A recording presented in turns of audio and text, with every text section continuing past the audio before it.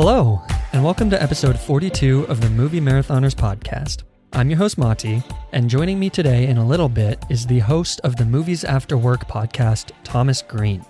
Due to some unforeseen complications, Tom was not able to catch the first film that we were going to review.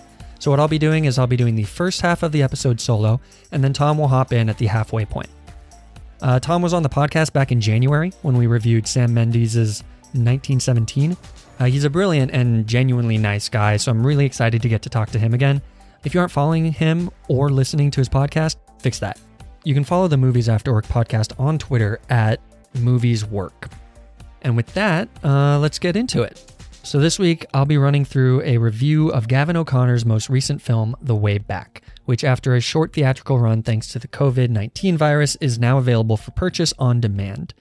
So I'll keep things spoiler-free for that one, and then after that, Tom is going to hop on to help me review another one of Gavin O'Connor's films from 2011, Warrior, and that's currently streaming on Hulu, so you can check that out at your leisure.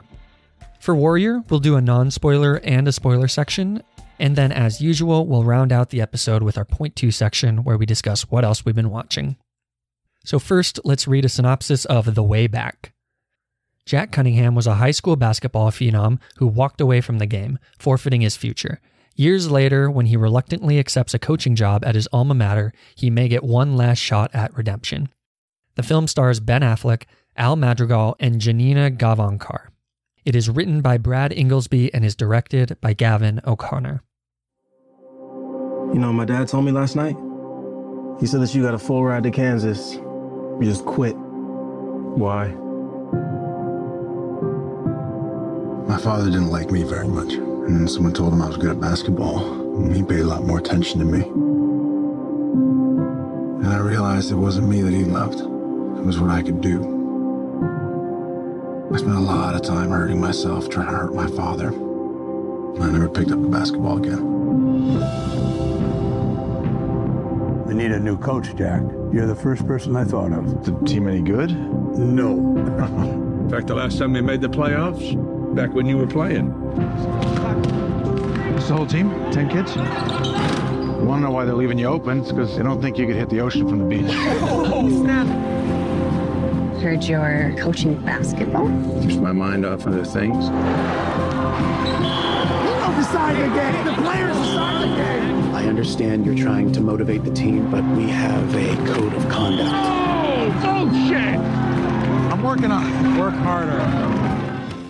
So, The Way Back, not to be confused with The Way, Way Back, which is the 2013 film starring Steve Carell and Sam Rockwell about water parks, or Back, the 2009 TV movie starring Skeet Ulrich about a man who, bear with me, he was thought to have died during 9/11 and is now back 8 years later with no memory of where he's been.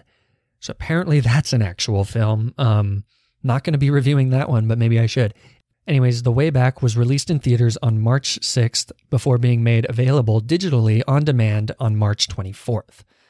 So unlike other films like Harley Quinn and The Invisible Man, you could actually purchase the film for $19.99 instead of just renting it. So the main question is, should you spend $19.99 to watch The Way Back? In short, yes. I really enjoyed this film.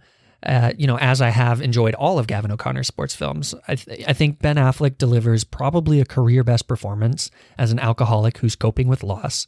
How much of that is acting versus how much of that is Ben Affleck actually struggling with alcoholism? That's anyone's guess. But it's a really engaging and sympathetic performance. I mean, Affleck is still the beefy 6'4" dude who played Batman that one time, R.I.P., but he's put on a considerable amount of physical as well as emotional weight, which kind of makes him a little bit softer than we're used to seeing him. It's this layered performance that sort of mixes Affleck's natural, traditional masculinity with a more emotional, vulnerable side that we don't often get to see. But that often is the cornerstone of Gavin O'Connor's characters. The one small critique I'd make of Affleck's role is that it's sort of difficult to take him seriously as a former basketball star. He seems to know the game, and all of that is fine, but it's hard to see someone of Affleck's physicality being like a national level recruit, even in his prime. But I mean, granted, I don't really know basketball, and by don't really know, I mean I don't know basketball at all. So maybe I'm totally wrong. Either way, that disconnect does not really end up mattering because, like a lot of Gavin O'Connor's other films, The Way Back isn't so much about basketball as it is about the road to recovery and how sports can often play a key role in dealing with those complex emotions, especially for men.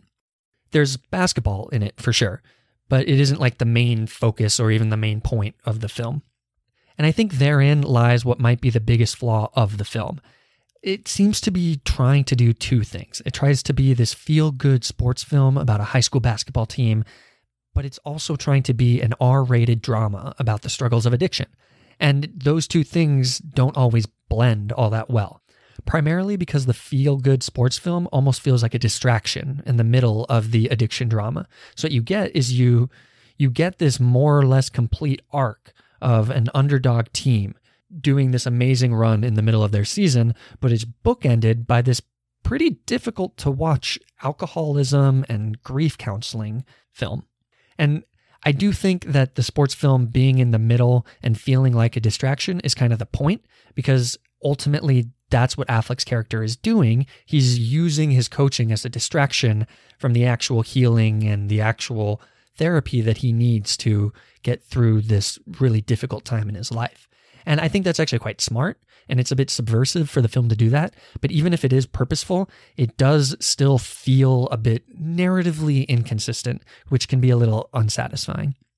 But if we look at the two pieces of the film separately, everything works pretty well. The sports story, it's captivating. I mean, personally, I'm a sucker for an underdog sports film. Not much else I can say about that. But hey, I think the team has a handful of colorful and fun characters. It keeps the games interesting and that whole kind of story arc compelling. There's one of the kids on the team. He's played by Melvin Gregg, who also plays a basketball player in Steven Soderbergh's High Flying Bird and also in American Vandal Season 2. So I guess that guy's like super typecast as a basketball player. But just as a side note, I was doing research for this film and that kid doesn't have a Wikipedia page. I don't know why. It's very weird. He's like in a Steven Soderbergh film. I feel like he should definitely have a Wikipedia page. But anyways, the kids, including Melvin Gregg, who does not have a Wikipedia page, they're compelling enough. And what I think is really refreshing is that they act and speak like actual kids. And that's partially due to the film's R rating. So the kids can cuss and swear and stuff like all kids do. And I think that's something that's really often missing in these PG and PG-13 sports films. I don't think that the underdog story is particularly novel, but I am a firm believer in the idea that if you do something well, it doesn't necessarily have to be completely unique. Nevertheless, that does mean that you'll probably predict where the film is going, and there won't be too many surprises thrown at you. I enjoyed the ride, but I wasn't necessarily blown away by it. But where the film does have some twists and turns is in Affleck's character's personal life and how that addiction drama unfolds. And I'm going to keep it vague to avoid spoilers, but I felt that the way Affleck is portrayed takes a surprising and pretty refreshing turn in a way that I wasn't expecting. And I think it's just another way that O'Connor kind of plays with Affleck's rugged exterior and like the idea that you think he's kind of this hardened dude, but inside he's actually a very vulnerable person. I just really think that it's great casting here.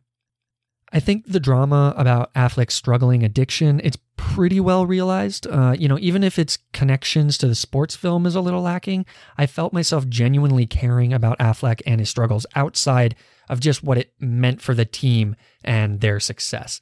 And I think that is a hallmark of a good film and a good performance. So overall, I think it's pretty clear that I really enjoyed The Way Back. But it's also a film that I really gravitated towards. So just keep that in mind. I like explorations of vulnerable masculinity, and I think that's something that O'Connor always does really well. And I also like a feel-good sports film. They just make me happy. And The Way Back has both of those, even if they don't gel perfectly together. So because of that, I'm going to give The Way Back a 7.5 out of 10. So this leads us back to the bottom line question. Should you spend $19.99 to watch The Way Back? I mean, I don't regret it. Well, actually, candidly, I didn't actually buy it. We used my girlfriend's parents' Amazon account and they had purchased it. But I mean, like at that point, it's just economics. Like, why would I buy it if I could watch it for free? It's a victimless crime. So, I mean, I definitely would have bought it. So, but I mean, anyways, on a realistic level, this isn't necessarily a film that I like need to own. It's not one that I can see myself going back to again and again. Maybe I'd like to watch it again in a couple years or something like that, but it's not one of those ones that I feel like is a must-have. So it does make $19, almost $20 feel like a bit excessive to own the film. So if $19.99 feels too steep, then, maybe wait for a few months and rent it for a few dollars or catch it when it comes on HBO or HBO Max or whatever we have then. Regardless, I think it is a great film that you should definitely check out, and I would recommend it in some capacity. So with that, let's go ahead and take a quick break. When I come back, Tom Green from the Movies After Work podcast will be joining me to review Gavin O'Connor's other film, Warrior.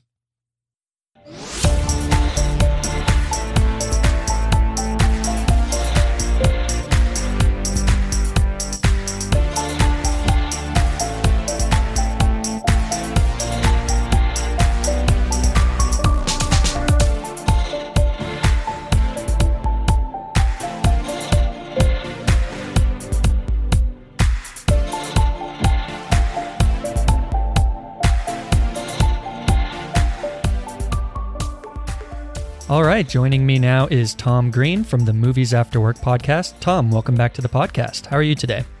I'm doing good. Thanks for having me back. Yeah, thank you for coming on. I think we've got a good movie to talk about, so this should be interesting.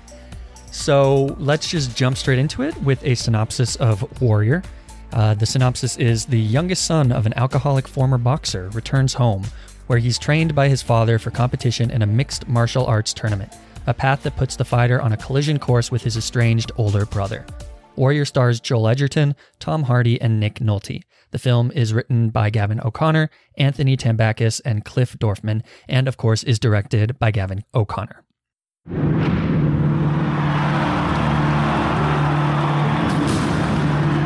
up, we all want to know the toughest kid in the neighborhood was, right? I want to know the toughest man on the planet is. That's what we're going to find out. Brendan, it's me, Pop. What are you doing here? Tommy's back. Did he say if he wants to see me? I'm proud of you, Tommy. What you did for that kid in the tank. What was I supposed to do, let him drown? Tommy Reardon, you saved my life. Look, Brendan, the bank has got to go by the new appraisal figures. You're upside down on your mortgage. How much do you need? I didn't come here for long, Frank. I was hoping that you would train me. Are you serious? Do it! We agreed that we weren't going to raise our children in a family where their father gets beat up for a living. Brendan, you're a teacher. You got no business in the ring with those animals. Actually, I used to be one of those animals. I guess I forgot to put that down on my application. All right, Tom. So there are a lot of sports movies, and there are a lot of sports movies specifically that are about boxing and wrestling, MMA, things like that. So what makes Warrior different than other ones? For me, I think the big thing is just the fact that I would say that the sports aspect of it it's the connective tissue, but it's not what the movie is about, at least from my perspective. I felt like the movie, it's a family drama. It's a movie about addiction and things of that nature. And it's all threaded together by this sport, MMA. Yeah, I think that's a really good way to look at it, and I completely agree. I mean, one of the things I really do like about this film is the MMA fighting, and I think some of those fight scenes are just incredible to watch. Just the kind of physicality and the raw physical sportsmanship of it all is just incredible to watch. But you're right, the film uses the MMA fighting as kind of almost a metaphor for what's actually going on between these two brothers. And I think that is what's best about the film. I would agree. Have you seen any of O'Connor's other films? I saw The Accountant way back when it first released. I remember I do remember chunks of it, but as a whole, I don't remember all the all the like really specific details of the, right. How the world worked, like what the conspiracy, like how it works. A lot of that stuff I don't remember too well, but I remember a lot of the chunks of it. Well, in fairness, it wasn't the most straightforward or well written out movie, in my opinion. So I think it's okay that it was, you've lost exactly what went on in the film a couple of years down the road. But I think, so Gavin O'Connor also did The Way Back, which I talked about briefly before you came onto the podcast. And he also did Miracle. And I feel like all of those films have this kind of common thread of using sports as a way to talk about things that are more universal and things that are more emotional. And I think what's really interesting is that a lot of his characters are very masculine and, stereotypically masculine. They're very brooding and big and hulking, kind of like, Tom Hardy and Joel Edgerton in this film. And MMA is a very stereotypically male and aggressive sport, but behind that, he's looking at these things that are very emotionally complex. Yeah, it's very much the mixture, the heavy testosterone mentality that is MMA at its face value. He definitely uses that to, especially for both of the brothers. How do they use it to counter their emotions and their feelings and things like that? Yeah, and I think going into specifics would count as spoiler territory, so we'll leave it at that for now. But I guess actually let's just step back a little bit and let me ask you in general, does this film work for you? And I'm assuming you like it because I very much love this film, but why don't I actually ask you first, what are your overall thoughts on the film? I did think it was a good movie. I couldn't help, and I won't go into it too much now just to avoid spoilers, but I couldn't help feel like there was a better movie hidden on the side. Like if there had just been a few alterations, that we would have gotten a stronger film. Okay, I'm interested to know what that is. But before we jump into that, let's just talk a little bit about the acting then. So this feels very much like a film that has two main protagonists. I think Edgerton and Hardy are both the protagonists of the film, which makes it sort of weird because that in the way that this film is set up, that only one of them can go on and win this, $5 million prize or whatever it is that they're competing for. Did you have a specific person that you were rooting for, or do you agree that it was more of a two-person protagonist story? I agree that it was a two-person protagonist film. I felt like the movie didn't realize that, though. Again, avoiding spoilers, I'll discuss that later, but I felt like because of certain moments in the movie itself kind of dictated where it thought the protagonist was, not realizing that it had created multiple. Interesting. Yeah, because of who they definitely design an antagonist to the film that kind of causes it to seem more lopsided instead of balanced for the protagonists.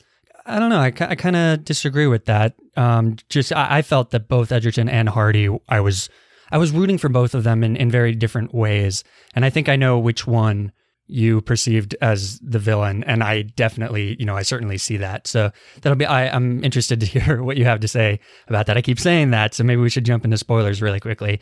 But, overall, I think, just from my perspective, this film is really good at getting that melodrama right without feeling like it's kind of cheap, because a lot of those relationships between the characters I feel are very kind of cliche. There's the estranged brother and the alcoholic father, and all those things are things that we've seen in other movies, but it feels very natural.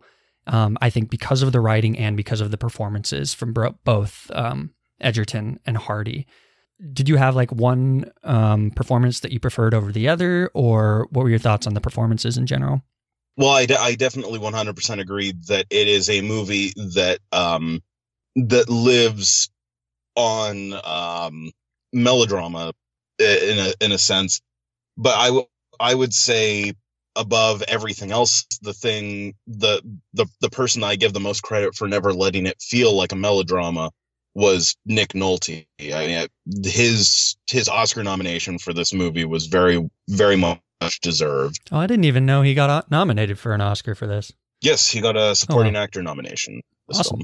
And I think it was well deserved, because I think he, more than anyone else, kept the film grounded and kept it honest. Mm-hmm. Yeah, I agree with that. I don't know. I think it's funny that his character sometimes feels a little like a Jeff Bridges character in a way, because he's sort of, mumbly and things like that. Or I think just in general, Nick Nolte kind of feels like a, discount Jeff Bridges. But a little bit. Yeah. But I agree that he kind of, I like that he has separate but believable relationships with both Edgerton and Hardy, and they're both negative in a different way. They're both kind of estranged to him, and I understood both the relationship that he's trying to put forward as a newly reformed, found God, post-alcoholism kind of person, but then also how it has individually affected the older brother played by Edgerton and the younger brother played by Tom Hardy. So I think that kind of trifecta of relationships is what really grounds this film as well. I would agree. So are there any other performances that you want to point out before we hop right in to spoilers? I really enjoyed Frank Grillo in this film. I thought, I mean, I don't know much about the guy that he based his character off of, but overall in his performance, he was fantastic. He was, getting to see him in this compared to what we see normally from him from things like the Purge franchise and even the second Captain America movie. It was really refreshing to get to see him do something that doesn't seem like it should have much weight to it, and then he puts so much into it to just give such a strong performance. Yeah, Tom, I kind of just asked that question so that, like, if you didn't bring up Frank Grillo, I would bring up Frank Grillo. I just really wanted to talk about Frank Grillo in this because I agree. I love him in this.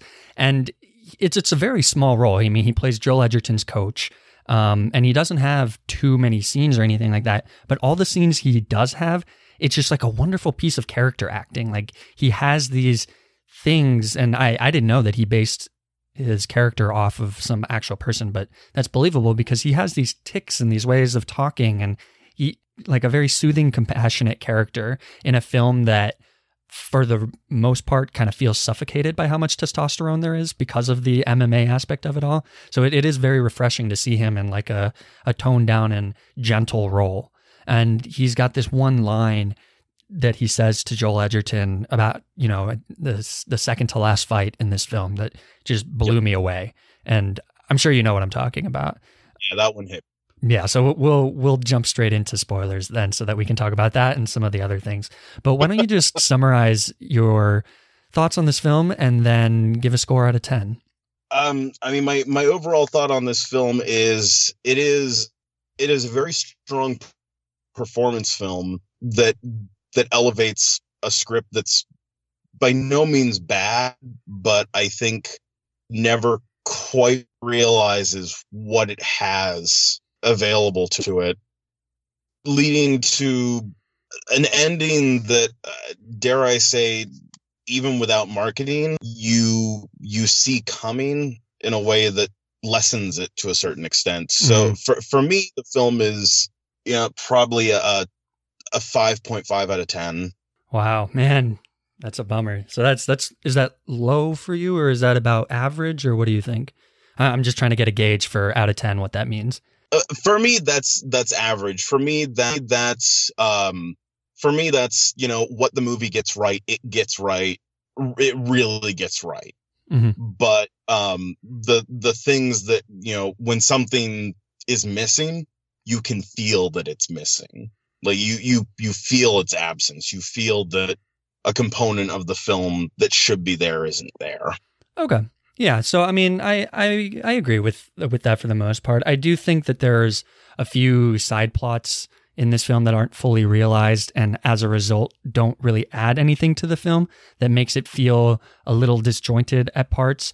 And I think that some of the writing is a little bit on the nose, and especially as you say at the ending, there's a line that's a little too cliche, given everything else that's come before it. So, and that ending is something that you do see coming. I think this is very much a underdog sports movie. So there's a lot of those concessions that just kind of go with the property that you sort of have to be like, oh, okay, whatever. But I do think I'm much more positive on the film than you, and it'll be interesting to see what specific problems you have with it. But I would definitely recommend the film, and I'm going to give it an 8.5 out of 10. So quite a bit higher. Tom, do you think that this is a film that you would still recommend? Oh yeah. Yeah. Anyone that I know that's into sports movies or, grounded yet gritty family dramas, or is anyone that likes films that this fits into the mold of, I would absolutely recommend it to them. It's by no means unwatchable. It was still, I intended to watch half of it, go to bed, and then get up and then finish the movie. And instead I watched the whole thing. So by no I chose to stay up later than I meant to finish the movie. So it's by no means unwatchable. Anyone that likes this kind of stuff, I would say they absolutely should see this. Awesome. Yeah. And so The Warrior is, or not The Warrior, isn't it just Warrior? Warrior is available on Hulu for anybody who is interested and has Hulu, I guess. Sometimes I forget that not everybody has Hulu. All right. Well, let's move into spoilers now. I'm going to say this is your spoiler warning for Warrior, starting now. That's my secret, Captain. I'm always angry.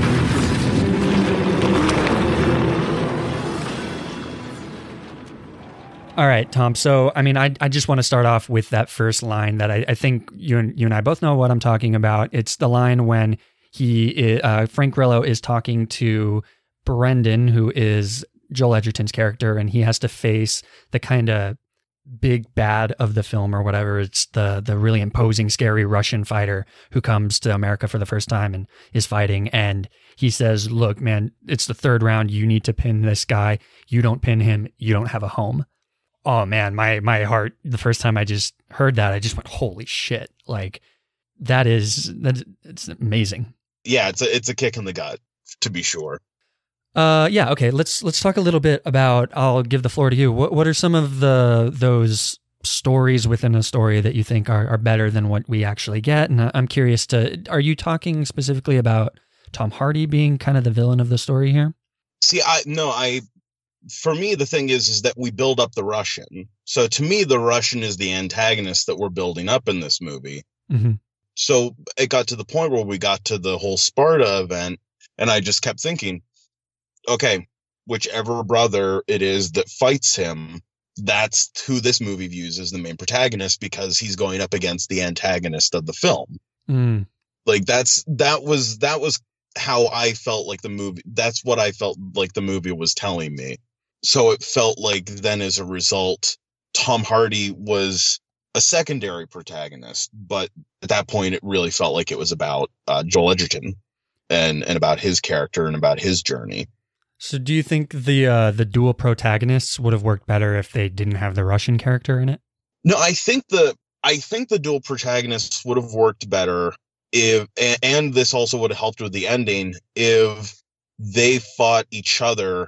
Because, I mean, you had to have them fight each other. It would have been ridiculous if they didn't. But it would have been more interesting, in my opinion, if we had them fight each other in the penultimate fight. Mm. And then, we go with Joel Edgerton beats him, and, he beats Tom Hardy. And so he ends up fighting him. And then you have Tom Hardy, who's been avoiding the spotlight, trying to stay out of eye shot. And he then kind of teams up with Frank Grillo's character to coach him for that final fight, kind of playing a little bit of what I felt like we hinted at in the movie of he and his, it felt the whole, like, him and his father are, here's the tree, here's the apple. It didn't fall that far from it, sort of thing. To me, that would have been an interesting dichotomy, even with only 15, 20 minutes left in the movie to explore. Yeah, I mean, so it seemed like Tom Hardy, or it was almost like the Russian, instead of being kind of the main antagonist, he was like the mini boss that Joel Edgerton had to fight. And then Tom Hardy got his mini boss, who was much less, important of a mini boss because he just got the shit beat out of him. But that guy who was talking all this game about Tom Hardy's character, that he was going to crush him, and it was a fluke when he beat him at the gym and all that stuff. But I mean, I kind of like how the ultimate fight is between these two brothers, because I think it kind of more or less matches the emotional turmoil that's kind of, as you say, the main focus of the film. Because to me, it seems like Tom Hardy's character is this kind of just this like physical manifestation of rage and anger, and he's just fighting. He's fighting his whole life. He ran away, and now he's fighting, and he fights in the war. He's fighting in the cage, and when he ultimately taps out, that's him kind of ending the fight and letting Joel Edgerton's character kind of like take him under his wing and walk them away. And I really like that ending shot because it sort of makes it show that the brothers have become one together. Yeah, I can agree with that. I guess for me, the moment, the biggest gut punch moment in the movie for me, like the moment that literally had me sitting there, like deep breathe exercises to keep myself from starting to tear up real bad, was when Nick Nolte sees his granddaughters, and just that like tonal shift in him. And it was, for me at that point, when I realized I really wanted the movie to be about him. About Nick Nolte's character. Yeah, like we're watching him, he's got the son that is turning into him with Tom Hardy, and he's got the son that isn't necessarily turning into him, but he also doesn't, he's not really getting to be a part of his life. And just to kind of like, because some of one of my other favorite moments in the movie is when you get that he's congratulating Edgerton's character as Edgerton's coming out of the ring, and Edgerton's telling him like, I'm going to do it. Okay. And he was just like, okay. Like, even though he's there to coach his other son, he's just like, all right. And he's just so happy for him. Yeah. Because it almost feels like if we had made him the main character, that sort of dueling protagonist of who do you root for, Hardy or Edgerton, we could kind of experience through him as the audience. Yeah. Which would have been really fun. And so to have him, and then to have him miss out on so much of the end of the movie, it made the whole, like that whole ending. I'm just sitting there going, I need to know how he feels. I need to know what he's experiencing, what he's thinking. It was almost like we forgot about him. Yeah, that's a really good point about kind of allowing the audience to, like, if we made him the main character, made him kind of the central perspective of the film, then we could see that tension of, oh geez, which brother do we want to win? It's kind of a lose-lose, but also a win-win regardless of who wins. I think that makes a lot of sense. And it's interesting that you say that you didn't like that he was kind of out of the resolution of the film, because that's one of the parts that I did like, that the father this whole time was kind of trying to mend this thing, and at the very end, to me, he realizes that the best thing for me to do is, like, I'm just going to let these guys be there for each other. And it's like the first time that the older brother, Joel Edgerton, is finally coming back and taking care of the younger brother. And I'm interested to know what you think about this. Maybe a huge reach, but I know you are a father, and I am not a father, but I am a brother, and I am an older brother. So maybe I'm kind of looking at this film from the brother perspective, whereas you're relating to the father character. Is that a reach, or what do you think about that? No, I think it's a fair fair reality of how perspectives are going. And the thing is, to be clear, I didn't necessarily need him to be there. I didn't need him, like, his arm around the two of them as they exited with them. I agree, him letting them mend their relationship without him, I absolutely am fine with. But it still would have been nice to experience him experiencing all of that more. Like, I see. Yeah. Like I sat there during the whole, you know, we don't see him, like we do so much with the big fight against the Russian. It's all, you know, it's big, it's epic. And we get why Tom Hardy, we're not getting what's going on with Tom Hardy during that. We've shown enough times now. He's not going to be watching, he's not going to be watching. He's not going to be paying attention. He's blissfully unaware of what's going on in any fight that's not his. But to not have like Nolte sobering up in the hotel room and seeing him experiencing it as well, that like it just felt like something was missing. Yeah, I think that's a fair assessment too. While we're on the Nick Nolte character, I'm just curious what you thought about the whole Captain Ahab and him listening to that Moby Dick on the audio tape and him kind of having that breakdown when he finds out what I presume is the end of Moby Dick. I haven't ever read Moby Dick, but there's that very kind of intense scene where he's seems to be sort of mentally breaking down and yelling at the cassette, and Tom Hardy has to, kind of take care of him. Do you know what's happening in that scene? I think I was honestly a little lost there. So the way I kind of took that was that what had driven him to drink was not the story of Moby Dick. I've never read the book. My dad, who used to be an English teacher, he always jokingly dared people to read it because he knew nobody was going to in his English classes. But I mean, like the story, which most people at this point know, the broad concept of it, it is very appropriately allegorical, and a good metaphor for the film. But what I viewed his breakdown as, my kid's a toddler, so I don't really have anything to get this from yet, but I have experienced and talked to other fathers who have had this, and it's that the father's guilt of when what's happened in your children's lives just suddenly hits you like a ton of bricks, and depending on your mental state can result in you blaming yourself.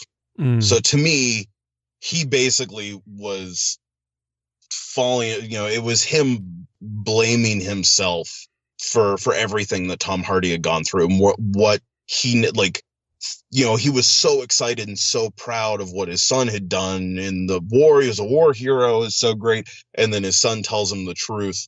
And instead of being mad at his son, he blames himself because he essentially taught his son to run. Yeah, that makes a lot of sense. I think honestly, maybe I was like looking at my phone for like a half second or something. I don't think I ever really realized that he was drinking in that scene. Is it explicit? It's probably really explicit. Well, it's not bash you over the head with it, but we do show that the bottle that Tom Hardy takes from him and sets down, we do show that it says whiskey. Oh, okay. Yeah. So I just completely missed that part. So I think that's why I was a little confused. I was like, is this guy mentally unstable or what is going on? That makes a lot of sense. Thank you for clearing that up for me. That's just a huge lapse on my part. This is why you should not watch movies at home. You should always go to the theaters because you can't be distracted by things. But it's harder to be distracted when you're in the theater. That is true. Yeah. Okay. So is there anything else you want to talk about for this one? While I love Kevin Dunn, I didn't necessarily resent the school stuff, but it annoyed me. Because I didn't buy that we would go straight to suspension without pay for participating in one fight. Yeah. I didn't buy that. I could see a warning or something bigger, especially like suspension without pay, without him really getting to like sit in front of a school board to debate it. It was just kind of hard for me to swallow. But then the stuff of Kevin Dunn at home watching the fights, I kept laughing, which was clearly the point. it was great stuff. But the student body at the drive-in, while a cute bit, it felt so much like it was living dangerously on the fence of, this is how we want you guys to be reacting, so we're going to have them be doing that just to kind of cue you guys. Yeah, that's fair. I think it's one of those things that maybe it's just for editing purposes or whatever, but there always needs to be like cuts away from the fight, which I do in general think is like not that interesting. Like I think some of the best fights on screen, like the one in Creed that's basically a one shot where you're just seeing the whole fight from start to finish. I think that stuff's a lot more interesting, but maybe it's just to have that sort of like, oh, we need to cut away, and maybe that's just a really charitable read of it. I don't know. You're probably right that it's a little like, let's show the audience how they're supposed to feel. And it does certainly feel like one of those, underdog sports cliche kind of things that there's people back home rooting for him and stuff like that. So I agree. Yeah. It's a little cheesy for sure. Yeah. And I mean, I'm not familiar with how they handled the cinematography for the fight sequences, so I don't know if it was necessary for them to do cuts because of how they were filming it or how they had choreographed the fighting or what necessarily all went into it. But yeah, just for me, there were moments like I spent the whole rest of the movie from that the argument between Edgerton and Nolte. They have that whole argument where we find out there's like a restraining order, and I spend the rest of the movie going, what was the restraining order for? I got to know what that was for. Like that's got to be such a like tell about what emotionally is going on with his family. Mm-hmm. And then we never find out why he has a restraining order against him. Yeah. Well, it's certainly, the film is a lot more interested in the results of the past as opposed to like what actually happened in the past. Yeah. And I get that. I guess for myself, if you're going to present something as strong as characters putting restraining orders against other characters, I just want to know why. Yeah. Especially when I'm becoming, I was rooting for the Nick Nolte character. I was worried that we were going to get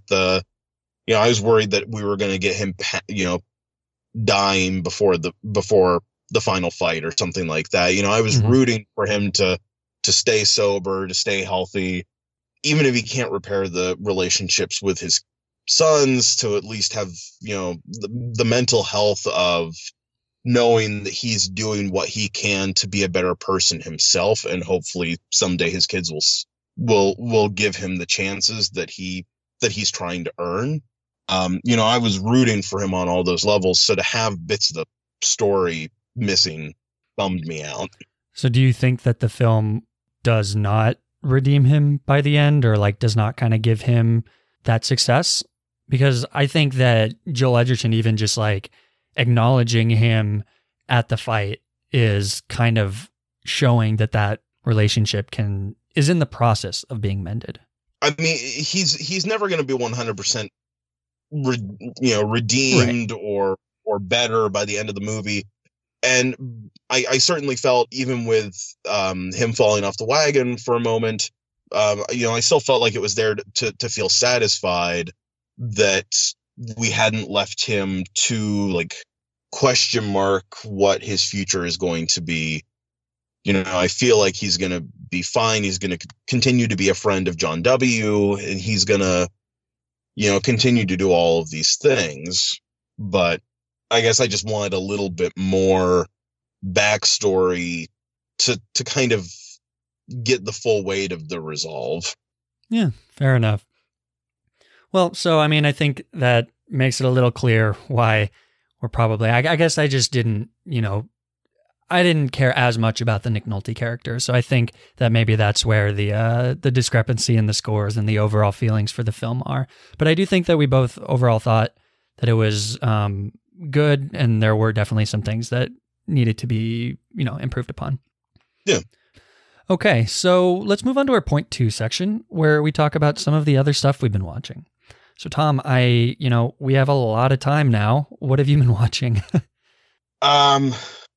Well, the other night, wife and I sat down and finally watched the live action remake of Dumbo.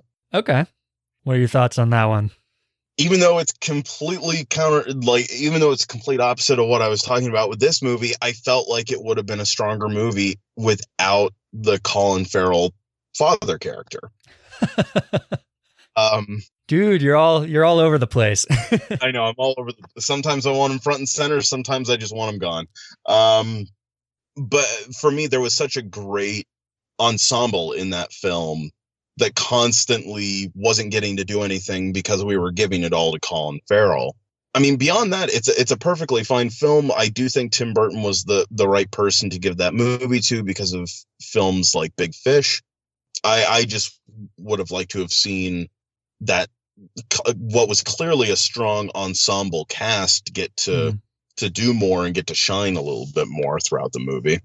Yeah, so I was one of the 6 people that saw this movie in theaters, and I don't know, man, it's a weird movie. I think everything that works in the film is almost intrinsically because Baby Dumbo is just really cute. And so there's only so much that you can do to not make you want to root for a little baby elephant with big ears and big CGI eyes. It's a very, very cute animal.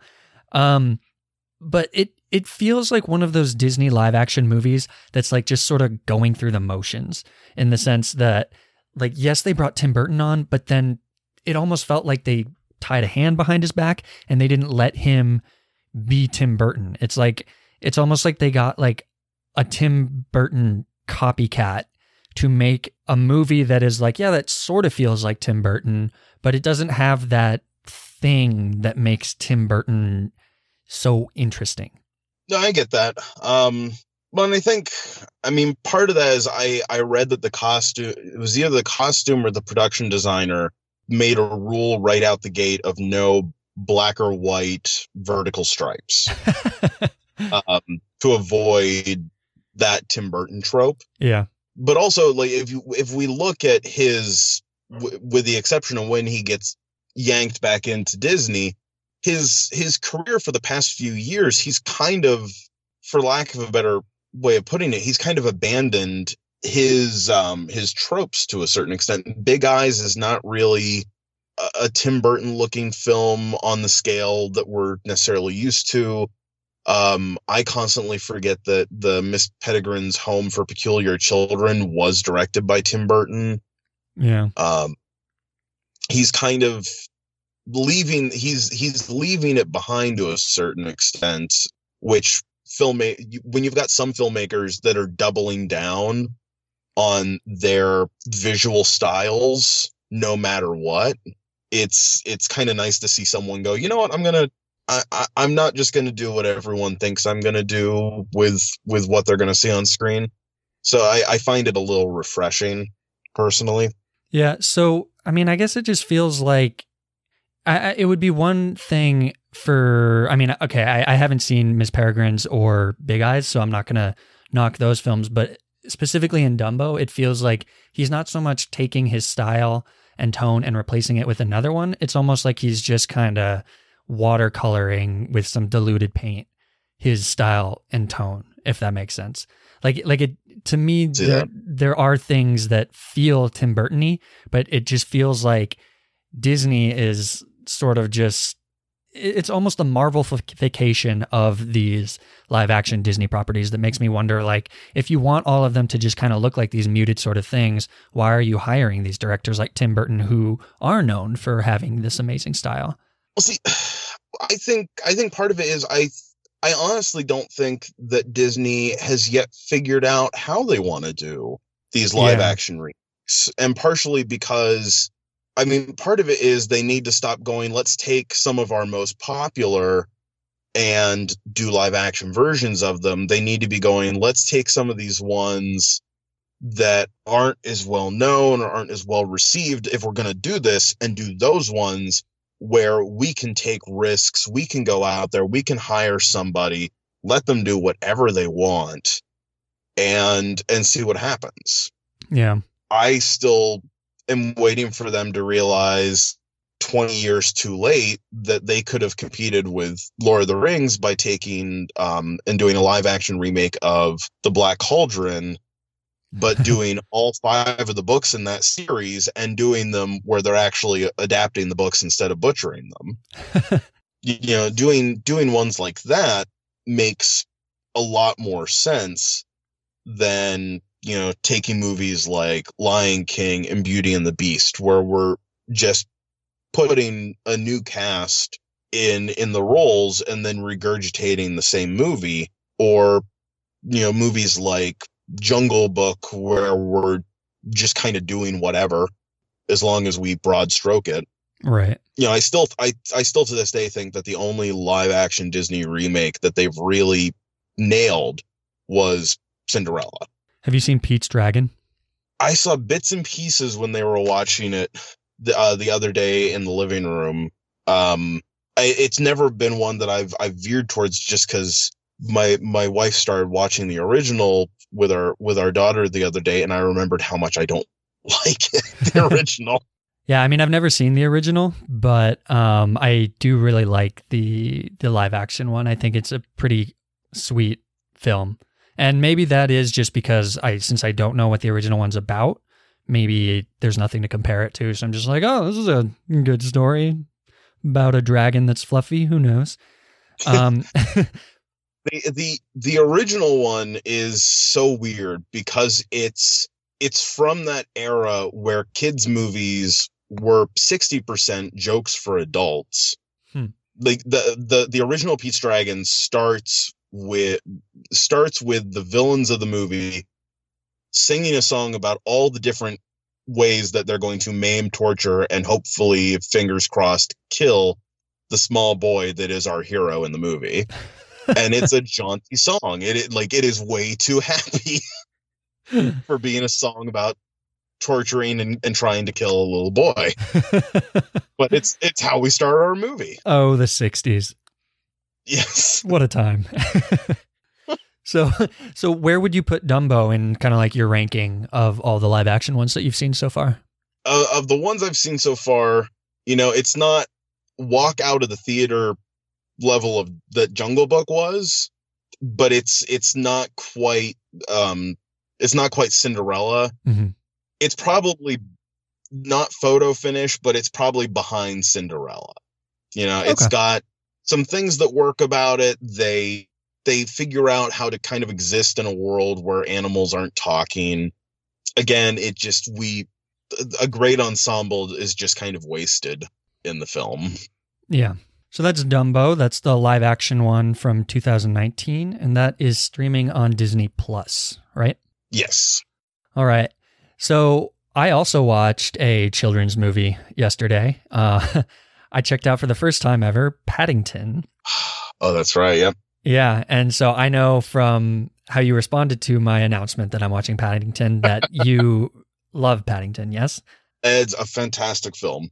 Yeah. So you can watch it on IMDb TV. That's how we watched it. It's like IMDb has this random app that's on things, and sometimes they have free movies, and most of them are bad, but Paddington is one of them for like at least this week.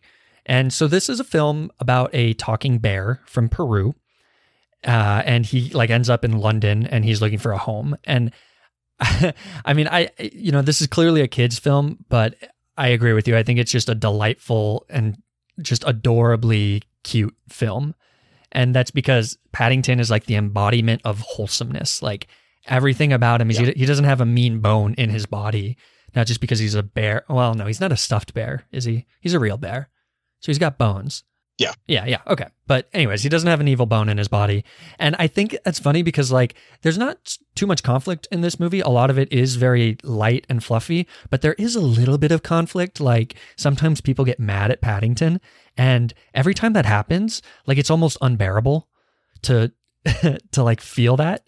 I'm just like, no, please don't be mean to Paddington. Can we just watch him be silly for 90 minutes and like... Nothing bad should happen to Paddington. The movie itself, I mentioned, because it's on my top 100. And so I mentioned when I was doing that series, I went into that movie kind of feeling bad for Nicole Kidman, who plays the villain of the movie.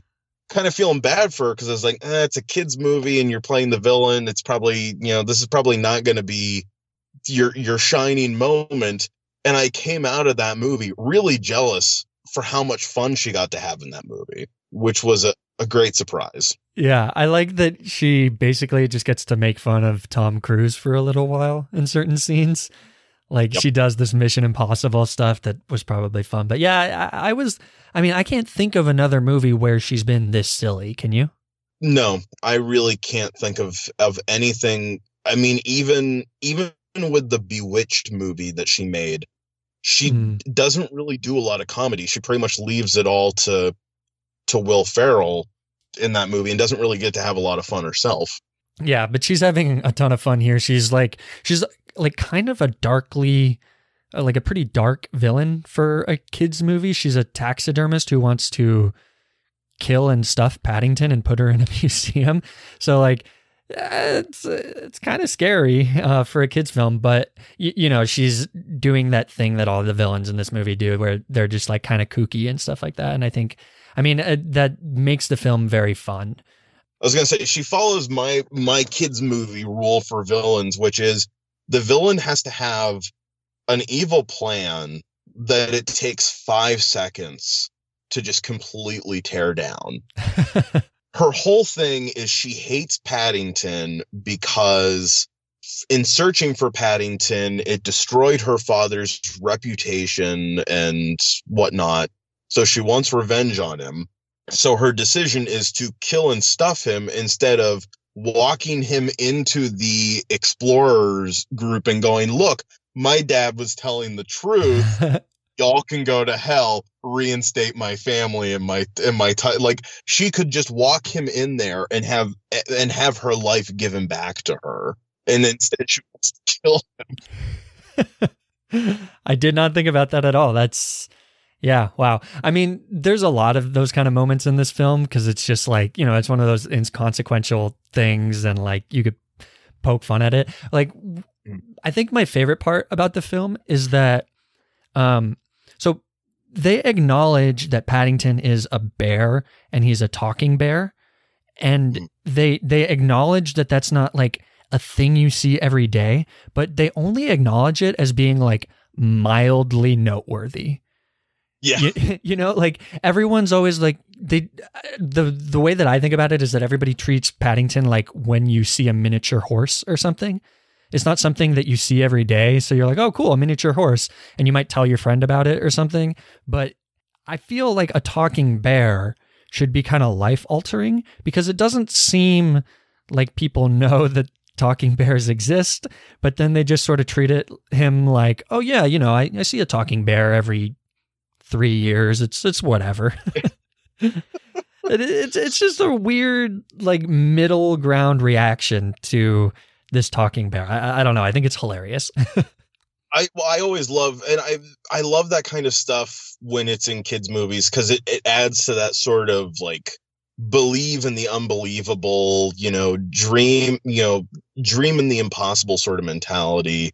By showing like, yeah, he doesn't think it's weird that there's a talking bear. Why do you keep bringing it up, kid? Like, this is normal if you let it be normal. Yeah.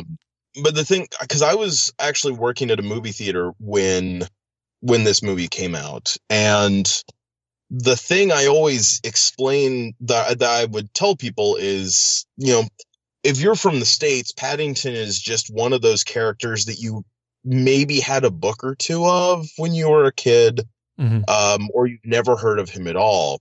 But if you're from Britain, if you're from England, chances are this character means more to you than Mickey Mouse does to an American.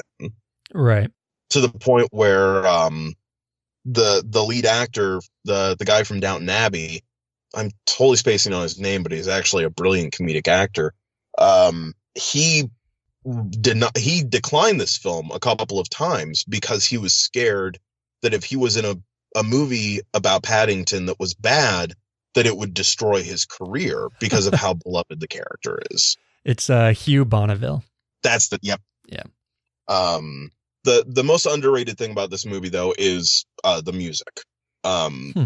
E Street Lime, I think, is the name of the band that's the Greek chorus in this film, and they're one of my favorite things about the whole movie. I think it's really fun to just see them pop up here and there, and it has that like whimsical fairy tale feel to it that you don't really get in live action a lot, so that is really nice.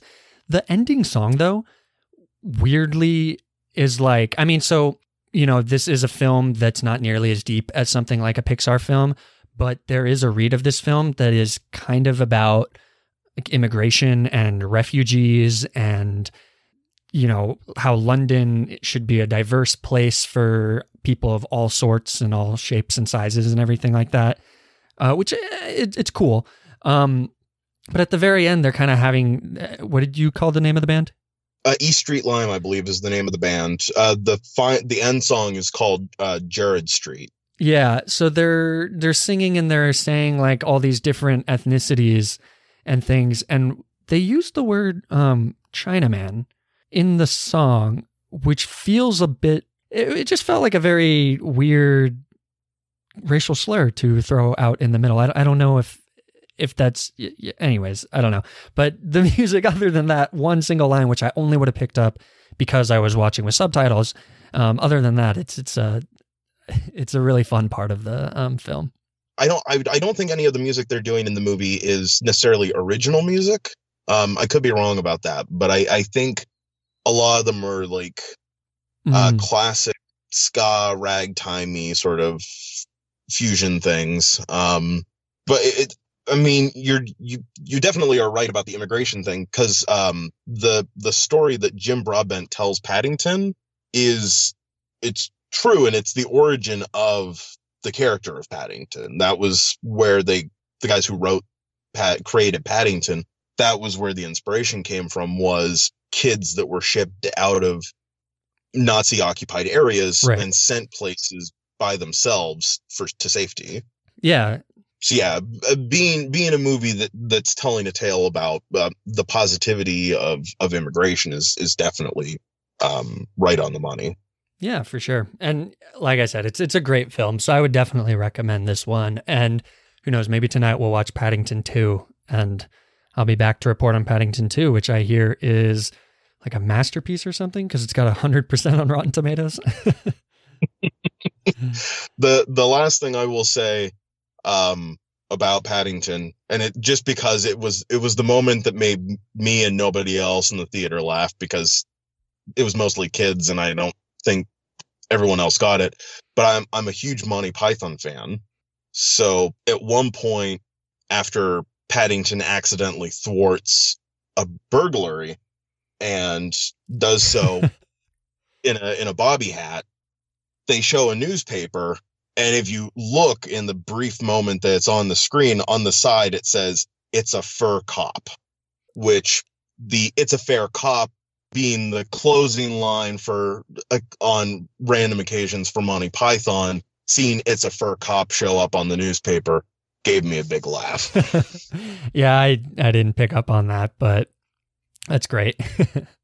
Random stuff is my bread and butter. That's no, if I had picked up on that would have been great. I didn't really get it too. I was like, that's a weird reference, but I'm sure it played very well for everybody like in the UK and stuff.